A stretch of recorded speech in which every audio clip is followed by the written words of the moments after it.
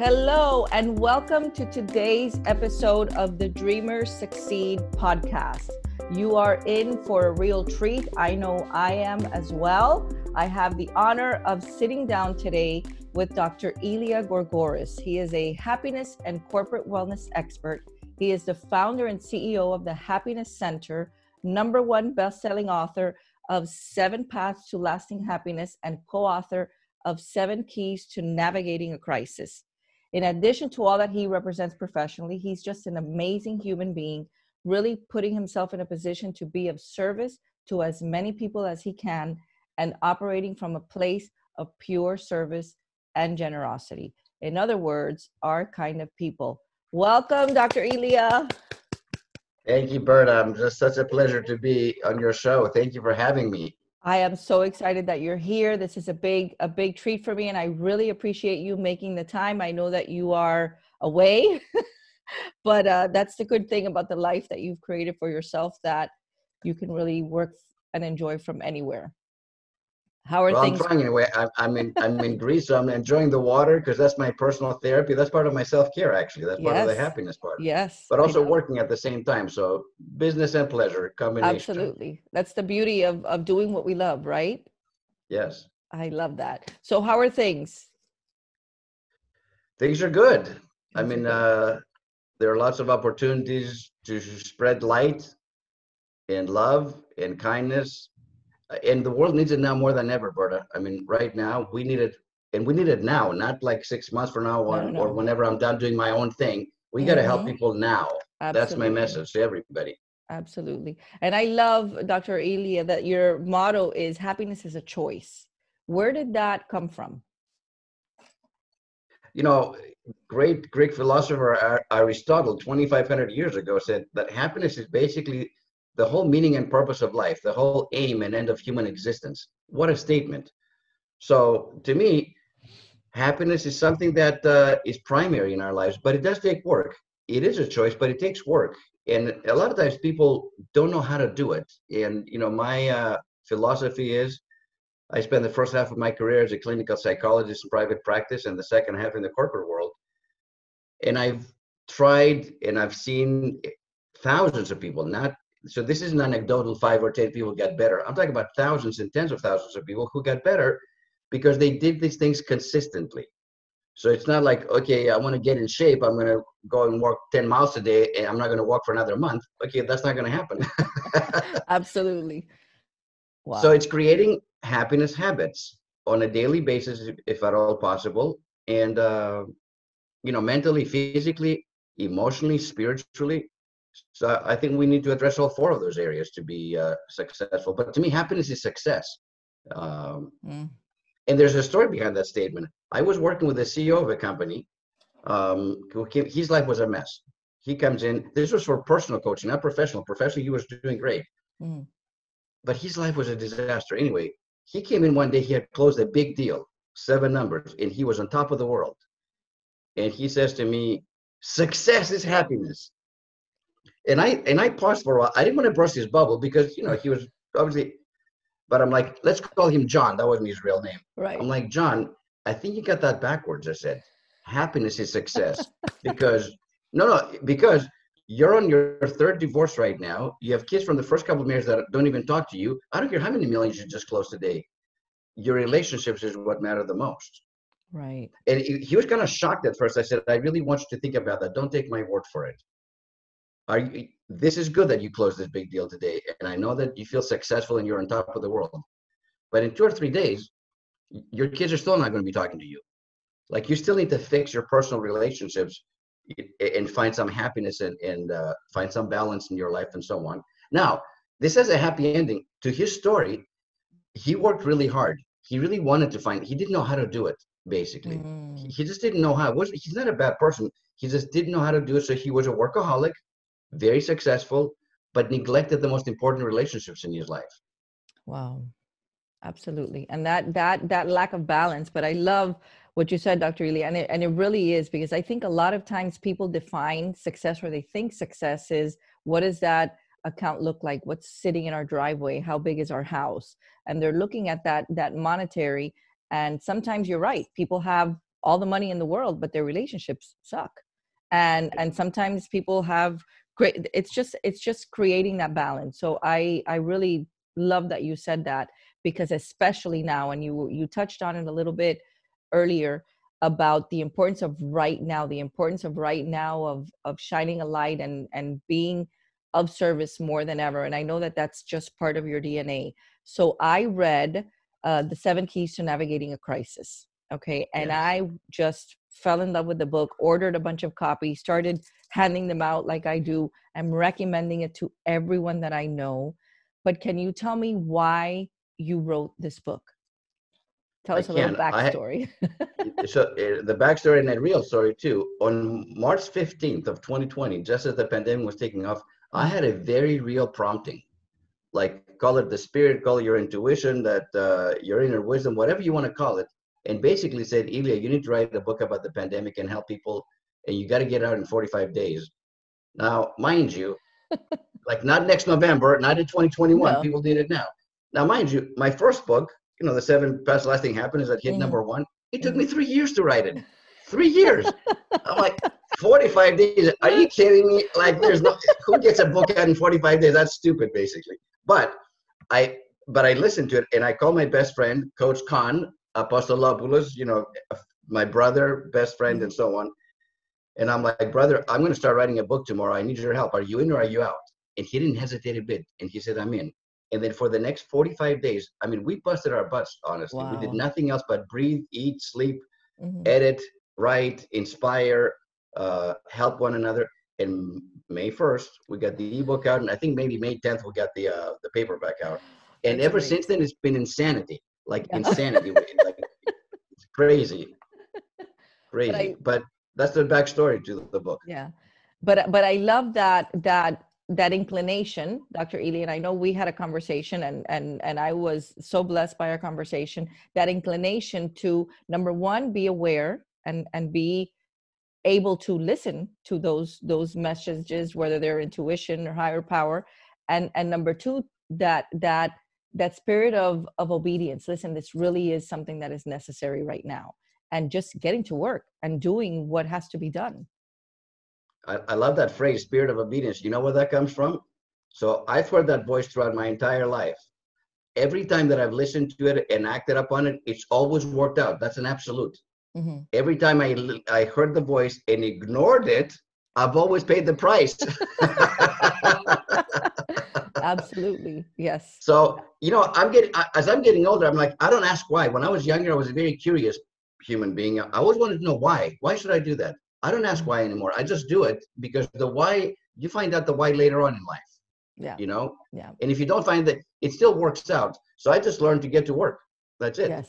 Yes, absolutely. And I again, it's that even for Coach Khan, as you were describing his, and obviously I know the relationship that you have is a very close bond. You think the same, you really just are on the same page with a lot of things, but that the importance of those relationships, that people believe enough in us that when we make an invitation like that, they're like, whatever it is, I'm in. It's good. Right. I'm in. We're good to go. So, you know what's interesting? Initially, we wrote it to help as many people as we could. It's individuals, help people. It's a practical guide to emotionally, support people going through pandemic, but other crises too, because we're not facing just one crisis. This is the thing. And that's why people are so overwhelmed. We have obviously COVID. Mm-hmm. We have the financial and economic crisis as a result of it, of the economy shutting down. 40 million unemployed in the United States, hundreds of million across the world, and billions financially insecure. Even if they have a job or they're underemployed or part-time now as a result of that, they don't know where the next paycheck is coming from. Yeah. So that's causing huge stress. Then you add the mental health crisis, which I'm a huge, proponent of, that we have to deal with this. We have to. You have stress, anxiety, and depression up. This was the statistics when we finished writing the book, 800%. Wow. 8, not 80%, not 800 and rising. Wow. And by the way, these were people that didn't have pre-existing conditions. These were not people that already had depression, anxiety, and stress. These are new people as a result of the pandemic. So suicide hotline, the calls are at an all-time high. Wow. Drug and alcohol abuse, all-time high. people are, because they're trying to escape from this loneliness, from uncertainty and so on. So that's crisis number 3. Then you throw into that the social and racial strife and, you know, what's happening in the streets and the upheaval. Okay, human beings are pretty resilient. They can handle 1 or 2 crises. We've been through crises before in our lives. They can't handle 4 at the same time with no end in sight. Like, Berta, if Dr. Fauci came on the air, you know, for those who are not in the United States, he's the most trustworthy doctor and so on. And he said, listen, this is going to continue until October 31st, but then it's over for good. Right. You and I would be like, man, we're in the 6 months. We got 2.5 more months to go. It's so tough, but we can do it as long as there's a deadline. Exactly. Well, we don't have a deadline here. That's the problem. We don't know when this is going to end. It keeps getting worse. Yes. So that's just destroying people. Hope. Yeah. There's a lot of hopelessness out there, and depression and sadness and just overall stress. Loneliness. That's another one. Yeah. You know, the social distancing, which I don't really like the term. I don't either. Think it's actually physical. Antisocial. No, there's physical distancing, which is right. But we need to be connected to people now more than ever, not the other way around. Absolutely. And I love that you said that, Dr. Elia, because I know that in the book, after every chapter, there's sort of a call to action. There's you know, things that you should ponder based on what the chapter was about.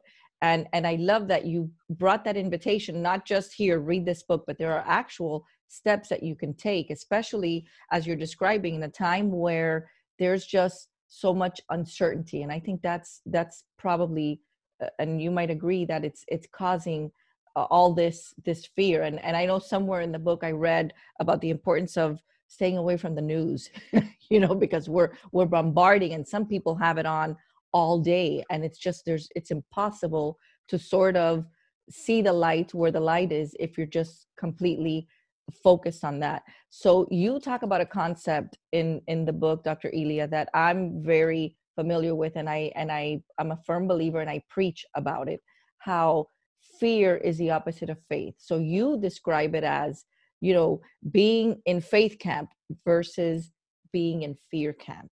Now, given what we're navigating through right now, how important is it that we not only understand the difference, but be intentional about doing something about it?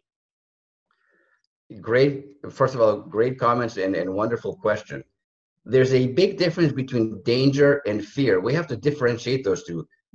If somebody coughs in our faces, Berta, you and I, we're in danger. That's real. That's a fact. That's not a political statement. That's just a medical, scientific statement. Exactly. That's danger. Fear, on the other hand, is not your friend. Fear is debilitating. Fear is paralyzing. And mostly, fear keeps us isolated. It brings out the worst in us, honestly. I don't want to make decisions, either personal or professional, based on fear, because those decisions are not going to be right for me. That's true for companies as it is for individuals. So the fear of the faith camp, you know, what's interesting, there are 4 personality types when dealing with any kind of crisis, including COVID. And this plays into the fear. I'll explain why I want to share this with you. Sure, please. The first personality type is what we call the victim. And the victim, of course, is, why is this happening to me? You know, poor me, baby. It's all poor me, poor me. And of course, you get depressed and sad. Why is this happening to me? The second one, we like to call the critic. Now, the critic, regardless of what the state, local, or federal government says or does, the World Health Organization, the United Nations, the experts, whatever, they criticize everything. For example, Berta, you should wear a mask when you go outside. Well, that's stupid. Yeah. Okay, Berta, never wear a mask when you go outside. What are you trying to do? Kill me? So no matter what comes out, they criticize it. So that's the critic. The third one is the bystander, and this is kind of where the fear comes in too. Now, the bystander, mind you, it's a good person. Basically, it's the deer with the headlights. So they're so overwhelmed by all these changes and all these things beyond their control, they don't know what to do, so they do nothing. They're frozen in fear, literally. Wow. They might look to their neighbors, to look to the left, to look to the right, but they don't take any action. And this is what all 3 of these personality types have in common. They don't offer a solution. They don't move forward. They can criticize, feel bad for themselves, or basically do nothing. Well, we don't want to be those three. Then we get to the fourth one, which we like to call the navigator, which is the basis of this whole book. Mm-hmm. And the navigator begins, number one, with self-care. Learns how to take care of him or herself very well in order to help somebody else. So the first key to navigating crisis is self-care. The last one is kindness, because Mm-hmm. in the end, we have to help other people. Those two are connected. And we'll talk about kindness in a minute. Mm-hmm. Then they're aware. They listen, even to the intuition or higher power. They listen to what's happening. They get quiet. And then they practice flexibility and adaptability. Because if people think they can continue doing things the same way they used to before COVID, even when they were successful doing those things and be successful now, they're sadly mistaken. This is a whole different world. So we have to be flexible and adaptable. And then they prepare, they take initiative, and they have a positive attitude and so on. Now, all four of those personality types exist within each human being. It's not like somebody was born a navigator. It's not like that. Right. So in a personal example, when the COVID hit in mid-March, and everything shut down, I had speaking engagements all over the place, all over the world. Guess what happened to them? Canceled. Did I want to go to Barcelona? You're darn right I did. Did I feel like a victim? I'm like, why is this happening to me? I did the same thing. No, it's true. This is all true. And have I been critical of the government from time to time? You're darn right I have. Mm-hmm. And even the bystander look initially, like when we lost everything, I didn't know what to do. But then we navigated. This is when the impression came, and I navigated to writing a book. I had no plans to write a book in 2020, none. I was busy. And so Coach Khan and I navigated, and we began to actually not only write the 7 keys to navigating crisis, but live them ourselves. Mm-hmm. So now back to self-care. You said something very important about the news. I have made a conscious decision starting in March. I haven't watched the news on television for 6 months because everything, Berta, is breaking news. Done. The noise, the images, and the fear-mongering is not good for my heart. It's not good for my mind. It's not good for my mental health. However, I do read the news every day. I know exactly what's happening in the world. I'm informed. I'm not like an ostrich, like la, la, la, la, la. Right. No, I'm informed, but I'm not going to inundate myself with all that stuff because that's not good for me.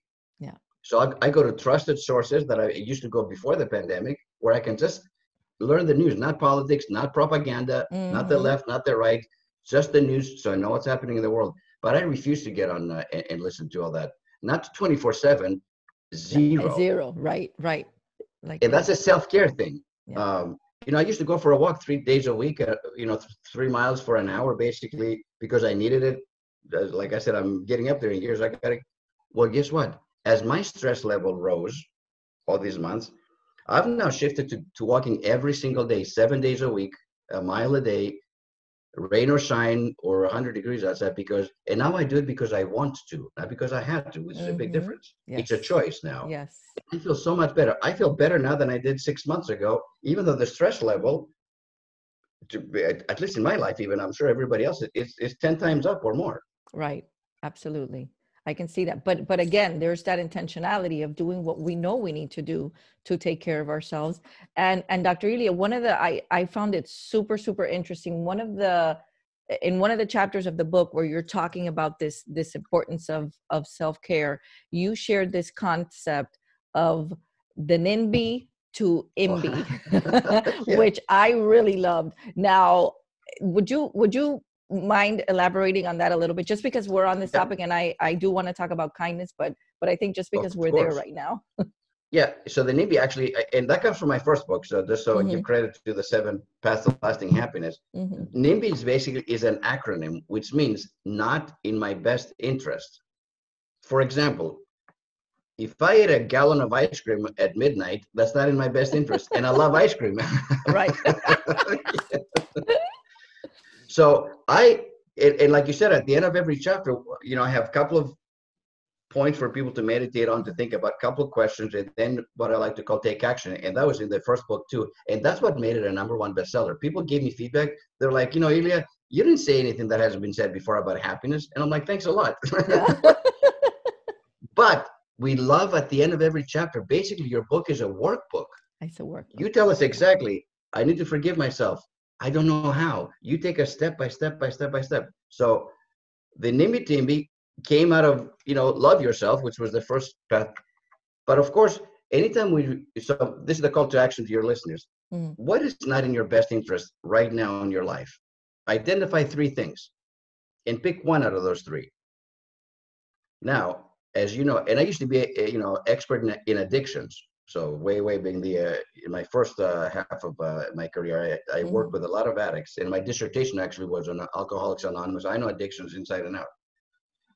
Anytime you remove an unhealthy behavior or thought pattern or any self-destructive behavior, basically, there's a void. You have to take that and do something with that void. Otherwise, you're going to retreat back to your former ways of escaping. And that's where the IMBI comes from. The IMBI is IMBI, in my best interest. Mm-hmm. So in other words, what I'm saying to your listeners, it's not enough to eliminate a negative behavior. You have to do something, like me. I went from not walking at all to 3 days to 7 days now. Mm-hmm. That's part of my IMBI. Right. I've decided not to eat late at night, because then I don't sleep very well. And then, that's the NIMBY, right? The late night snack. Mm-hmm. It's not good for me. Right. When I was young and I was a swimmer, I could literally eat a half a gallon of ice cream. I remember when we first came to America, and I found the America proportions are huge compared to the rest of the world. So I used to eat like this half a gallon of actual chocolate ice cream in a sitting. So like the whole thing. But I was a competitive swimmer. I used to swim 10,000 yards a day. I burned everything. I had zero fat. Yes. Okay, if I did that now, I would die. Absolutely. And that's, and I love that. I love that because I really, and that's one of the parts of the book that I was like, hey, wait, because it's very easy to categorize when you get into the habit of it. And you talked a little bit about that habit is just look at it. And I tell people, and I work on dreams and we're working on the big picture, but I always say, when there's something that comes into your world, is it going to get you closer to or farther away? Right. And depending on how intentional you are about really succeeding and reaching and achieving that dream. So this is the same thing. And I love that because it's very easy. Once you program yourself to do that, it's sort of like, listen, is this really in my best interest or is it not in my best interest? And then you start tweaking. And one way that you can actually, and this has to be done in writing, not intellectually in our mind, because our minds can go off. I would ask, whatever that habit is, let's say it's sugar, I don't care what it is, or lack of exercise, whatever that is, say, so I want you to write this down. If I don't change my habit or habits, where will I be a year from now? Just a couple of sentences. Project. Where will I be 5 years from now? Where will I be 10 years from now? So that's the first half of the exercise. Obviously, the situation gets worse. The more I engage in this, the older I get, the worse the outcome is. Maybe 10 years, I'm going to have a heart attack, or who knows. Now, the second half of the exercise is, if I do make a change today, from NIMBY to IMBY, where will I be a year from now? Where will I be 5 years from now? And where will I be 10 years from now? And I actually have people actually write the date.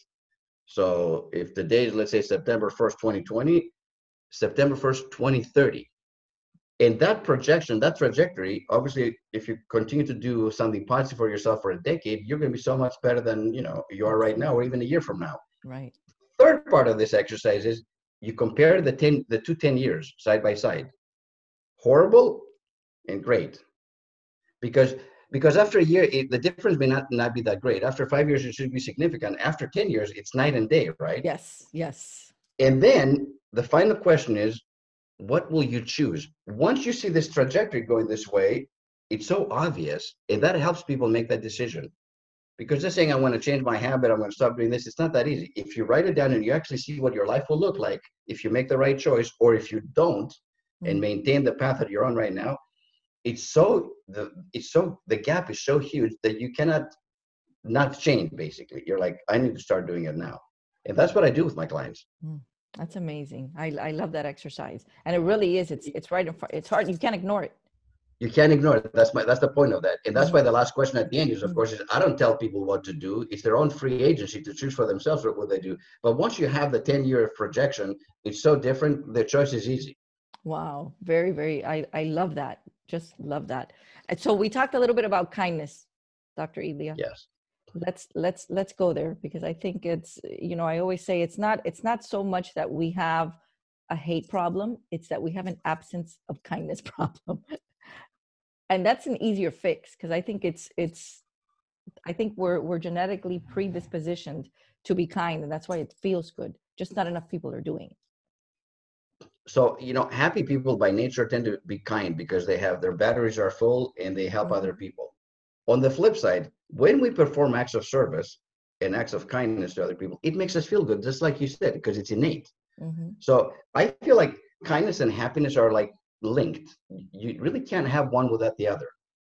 I mean, I can do all the self-care and all that stuff in the world, but if I don't help somebody else, I'm not going to be totally fulfilled. I may be healthy, but I won't be like fully happy. I'm the happiest when I help other people. As a matter of fact, if I'm ever down in my own mood and I'm like the poor me, like the victim that we talked about before, right? The quickest way to snap out of that is to go help somebody else. Yeah. And you'll feel better afterwards. Now, so during COVID, however, I've gotten a lot of pushback, by the way, about this kindness thing. Believe me, I've had people say, yeah, that sounds great in theory, but I'm drowning myself right now. Are you serious? You want me to go out and help other people? I'm like so stressed. I've never been so stressed in my life, which I understand.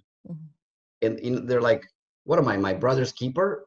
And I'm like, no, you're not your brother's keeper. You're your mother's keeper and your sister's keeper and the neighbor's keeper and the homeless person and somebody 10,000 miles away keeper. Because we're all brothers and sisters on this earth, and we're here to help one another to get through this because it's impacting everybody.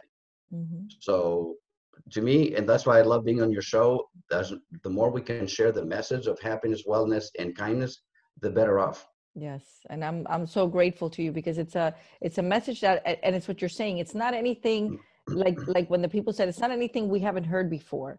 But listen, it's we're not out there saying it enough. Not enough people are focusing on that. And I'm like you, Dr. Elia. I always feel when there's a little low V going on, a little low vibration, look for an opportunity. And there are a million opportunities to be able to serve in your community. You can Google volunteer opportunities and just go for 2 hours, and it's going to change your world. And that is something that I know people get addicted to, because it's releasing so many of the good juices into your brain and just making you feel good.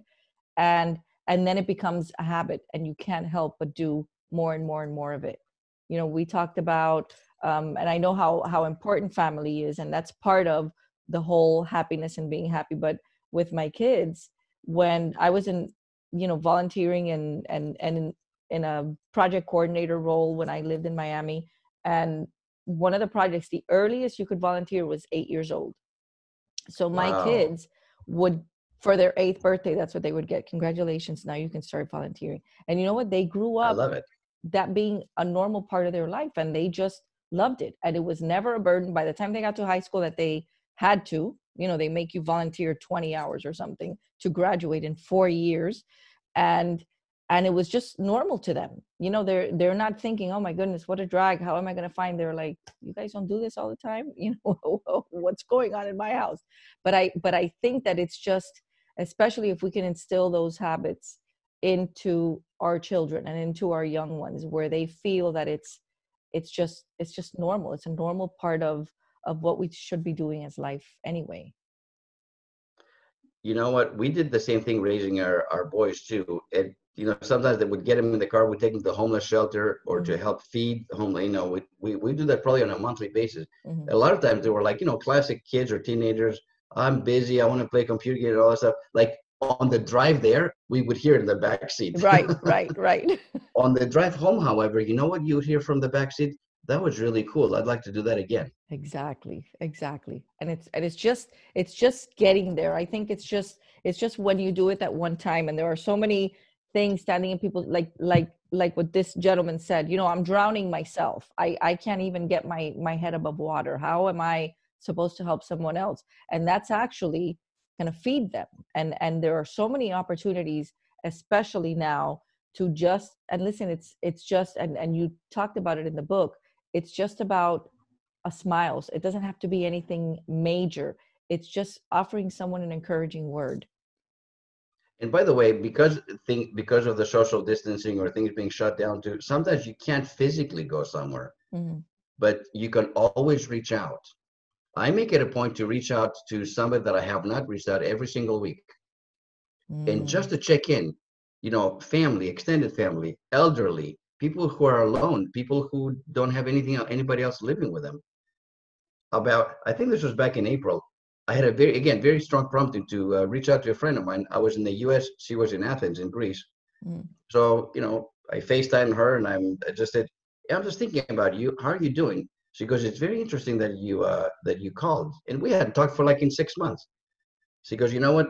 I've got asthma," and she has some underlying health issues. She goes, "So I'm in an apartment by myself, not with my kids." It says, "I haven't talked or seen anybody for 9 days, and I'm isolating for another 45 days." She said to me, have you ever not seen or touched another human beings for 45 days? And I'm like, no, I don't think I don't even know what that would be like. Wow. So I said, "You know what? I'm going to reach out to you every week just to check in and see how you're doing." And she was so appreciative. And again, this was the prompting, right? If you get a prompting to reach out to somebody, whether it's your grandma, or whether it's a neighbor or somebody halfway across the world, do it. What's the worst thing that could happen? They're like, "Elia, why are you calling me?" Yeah, right. But most of the times they're like, "Thanks for thinking of me. I'm actually doing okay." Or like in her case, "I'm really lonely. And you reaching out meant the world to me." I didn't know that, obviously, but somebody else did. Yeah, that's amazing. And it's just putting ourselves, and again, we go back to that intentionality of listen, what are we doing? How are we serving?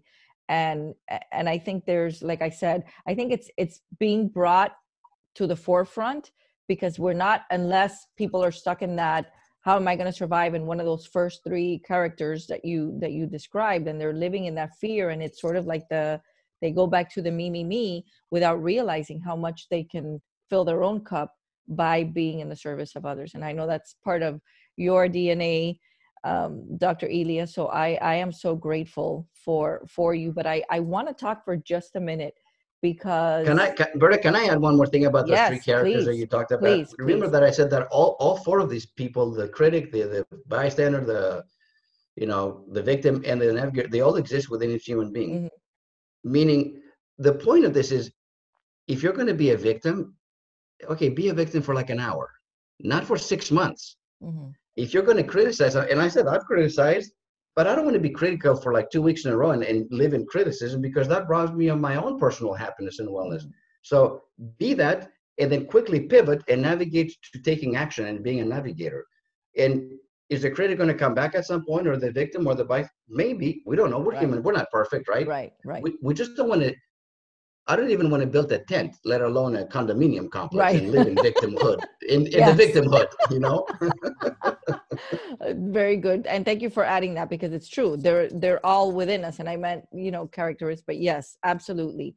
And what's beautiful is that when we see that creep in, there's a way for us to, again, if we're aware, if we're intentional, there's a way for us to sort of, push it back to where, or overcome it with the becoming the navigator and taking control, right, and taking the wheel. So you just said that need to pivot. Okay. And there's so much talk about that need to pivot now. And you talk in the book about the need for flexibility. yes, So important. So I want you to talk about flexibility, whatever you want to talk about. But I'm curious, Dr. Elia, what are you seeing out there in the corporate world? Any significant changes, or any advice on what business owners or entrepreneurs should be paying special attention to right now as we pivot? So in the corporate world, so I'm glad you brought that up, because like I said, initially, Coach Con and I wrote the book for individuals to help as many people as we could. Well, we got to about mid-June when companies were about to open up again. And so we have corporations now reaching out to us and help us. We don't know what to do with our employees. The number one organizational and corporate need right now is to ensure the physical and mental well-being of their employees. That's number one. Wow. And number two, it has to do with their productivity and effectiveness and employee engagement, which we knew.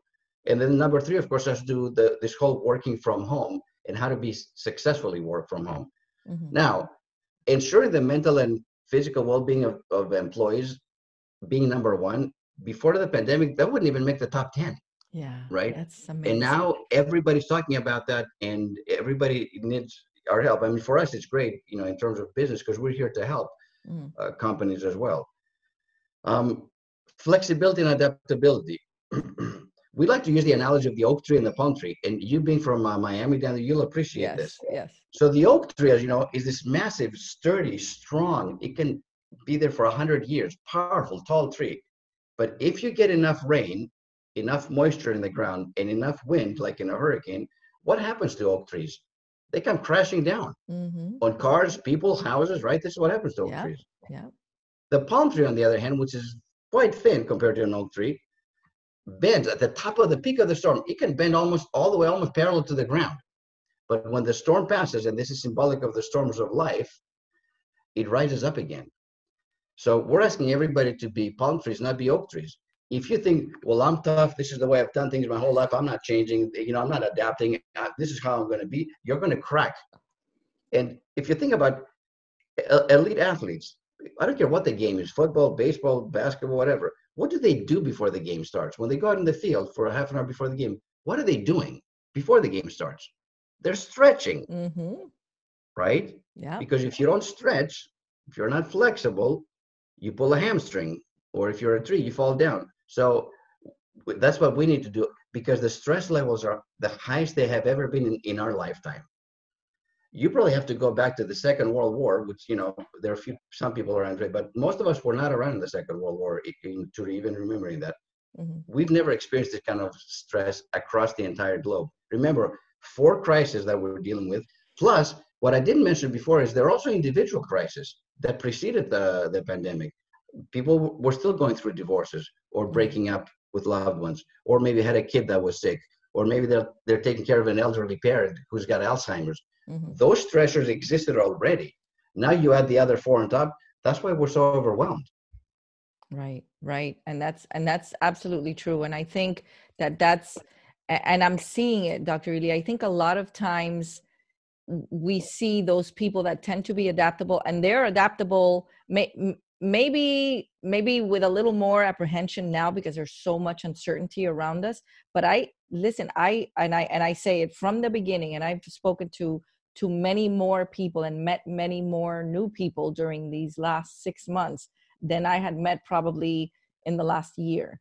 And what I love is that I'm seeing there's not a lot of gray area here. There are people on this side of the spectrum, like, I don't want to leave my house, and are you kidding? Are you traveling seriously? And then there are the other people that are saying, this has been the most productive time. My business has grown.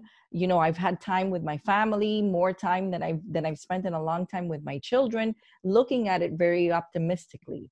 And I think that comes from, number one, the ability to be flexible and adaptable. And I think we talked about this when we spoke, that, we're looking for that silver lining. If you're looking hard enough, you're going to find the silver lining in everything. And another question that a lot of people may have, Dr. Elia, and I'm curious about this because I'm an eternal optimist, and I will find the good in everything. I'm always focusing on the good. What is the difference between optimism and happiness? And I'm sure they play into each other. And I think that's a great question. I think optimism is part of happiness. Like, happiness is the bigger, more strategic, big picture state of being. But optimists, obviously, that's an obvious thing, tend to be happier because they look at the brighter side of things. But you mentioned, Bertie, that this is a choice, that you choose to look at that. There's a silver lining in everything. Sometimes it's not obvious right up front when you have a setback in your life. For me, when everything got canceled and work got canceled, all that stuff, at first I couldn't see the silver lining. I'm like, I was the victim. Why is this happening, right? And the bystander, I was that. But when I pivoted and wrote the book, and I have more opportunities now than I've ever had in my entire life. Yeah, I'm not kidding. And that wouldn't have happened if I hadn't decided to navigate and try something new, which, by the way, was outside of my comfort zone. Who writes a book in 45 days? Certainly not me. It takes like years to write a book. That's amazing. So how that happened, I can't explain how it happened. The response to the book, although very positive, it's still kind of overwhelming, that people they love it because it's easy to read and easier to apply. And, nobody wants to read like a novel about how to deal with the pandemic and crisis. Tell us what to do, basically. And there it is. Exactly. So Beautiful. I love that. I love that. So By the way, yes, can I one more thing about please, pessimism and please. optimism? Mm-hmm.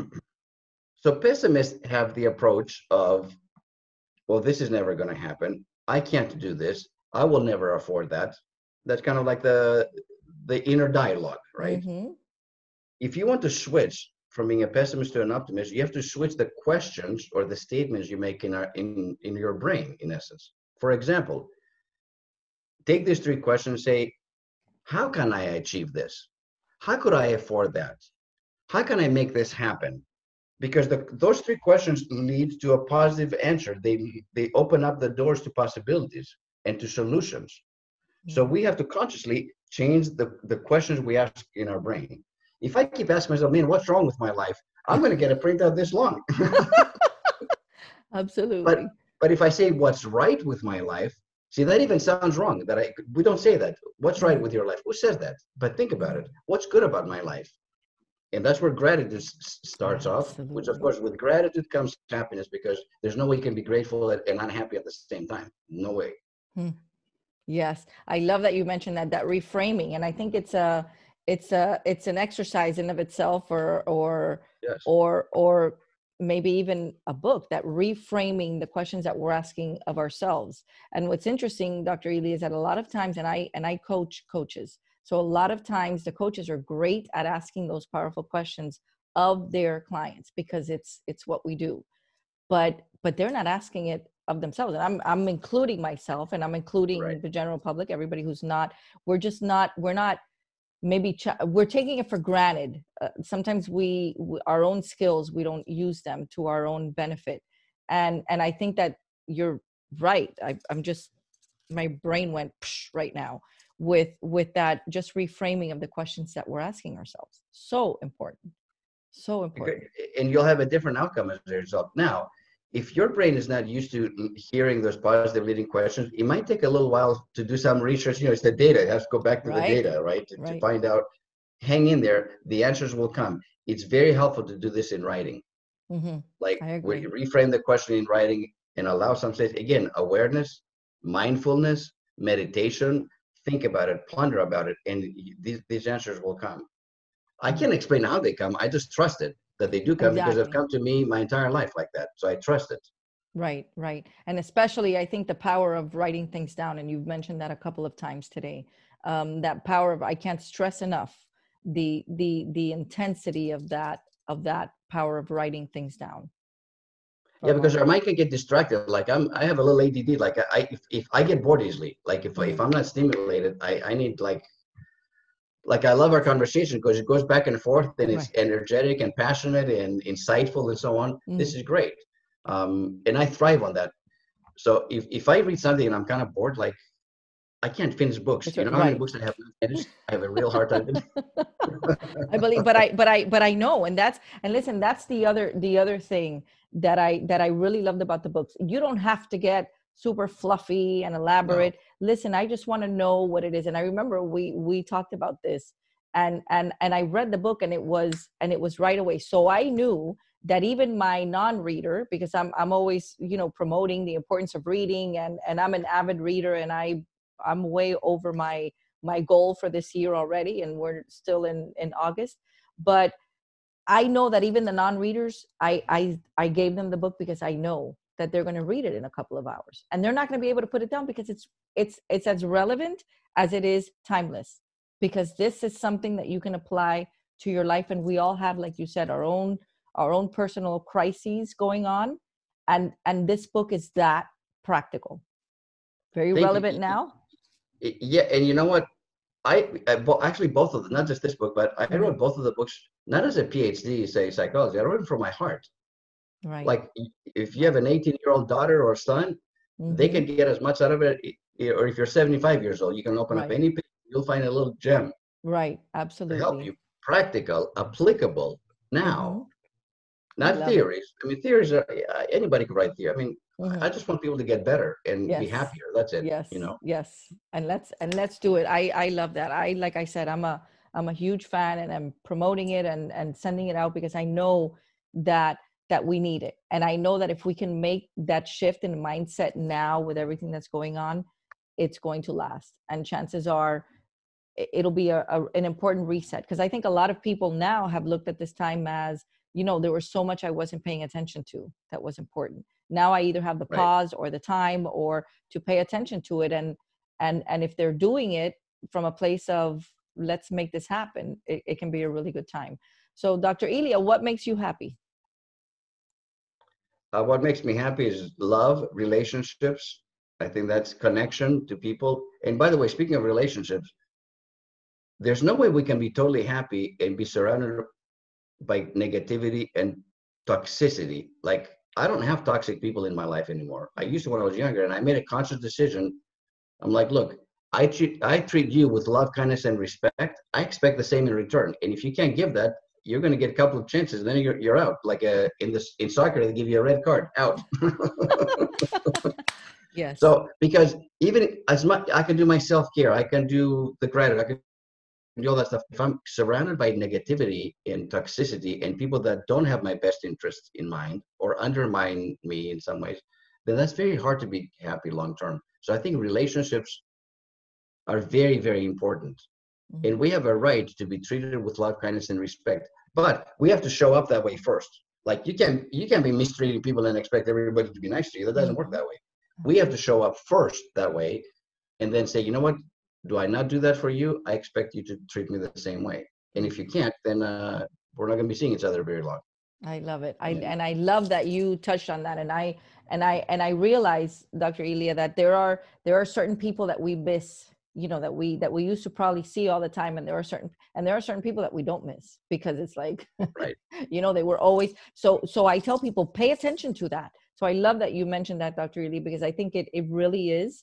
And I was listening to I was just traveling and long road trip. I think I drove 30 hours in 3 days. And, wow. And I was listening. So I listened to a lot of audiobooks, and I was listening to Jim Rohn, and I love how he always says, you're the average of 5 people you spend most of your time with. So choose one. Yeah, I love that. He says that a lot, actually. Yeah, he says that every show, but he's right though about that. It's 100%, 100%. Yes. Absolutely. So Dr. Elia, how can our audience find you? And I'm going to share your call letters, but what's the best way for you? Probably LinkedIn. I think LinkedIn has become now the place to be. I think that would probably be the best way. Or my website, thehappinesscenter.com, and my speaker website is drgourgouris.com. Dr. Elia, that would be a good one too. Okay, yeah. Awesome. I am. Go ahead. And yeah, we're here to help. Basically, if you need on an individual basis, your organization, I'm doing now webinars because obviously everything is remote. Mm-hmm. And in the old days, if you got 100 people showing up registering, you think, oh man, this is a big time. I did one for Bank of America, over 1,000 people. That's amazing. And they actually send out a video. It's going to all 200,000 of their employees across the country. Amazing. Yeah. Beautiful. So these are the opportunities. I guess what I'm saying is people are starving for hope and for a positive outlook. They're overwhelmed and they're stressed out. And since we're all in this together, I need your help, Berta, and you've been great at helping me already. Mm-hmm. That's this past week. I gotta sing some praises in your way. Everything you promised me last week when you and I spoke, you've delivered. Mm-hmm. You're a woman of your word. I highly respect that. And I hope that I can bring some joy and happiness to your folks and to your life. And thank you for all the introductions you made, because, a lot of people talk and then you get off the phone and then, like they forget about it. You didn't. And I remember that. So thank you. And listen, I've received a lot of thank yous from the people that I've connected you. I know, and I love creating that synergy. Because I know, listen, you're going to make me look good, Dr. Elia. They're going to be like, what? Dr. Elia? I just upped my cool factor here. This is awesome. I'm going to make you look good. I promise you that. No, I just love that. And I love having the opportunity to share, especially because I know that you're bringing a message for no other reason than to be of service that everybody needs to hear. So number one, I'm so grateful that we connected and that you've been so gracious with your time, and that you came on today to be a blessing to our audience with such a, like I said, a relevant but timeless message that we all need to be paying more attention to. So, Dr. Elia, I want to be mindful of your time. One last thing and one last question before we go. What advice would you give your 18-year-old self? Ooh, you know what? I will go back to an advice that I received when I was 5 years old from my grandpa, whose name I carry and I honor. And he died soon after that. So I don't remember much from him, but I remember this one thing. And, I'm a 5-year-old little boy, right? Right. One time, he was wearing his hat. I remember he was sitting there in the rocking chair. He says, listen, grandson, this was in Greek, by the way. He said, if you want to be happy in life, do something for somebody else every single day, and you will live a great life. Now, that's a very simple message, right? For a 5-year-old little brain, though, for whatever reason, it made sense to me.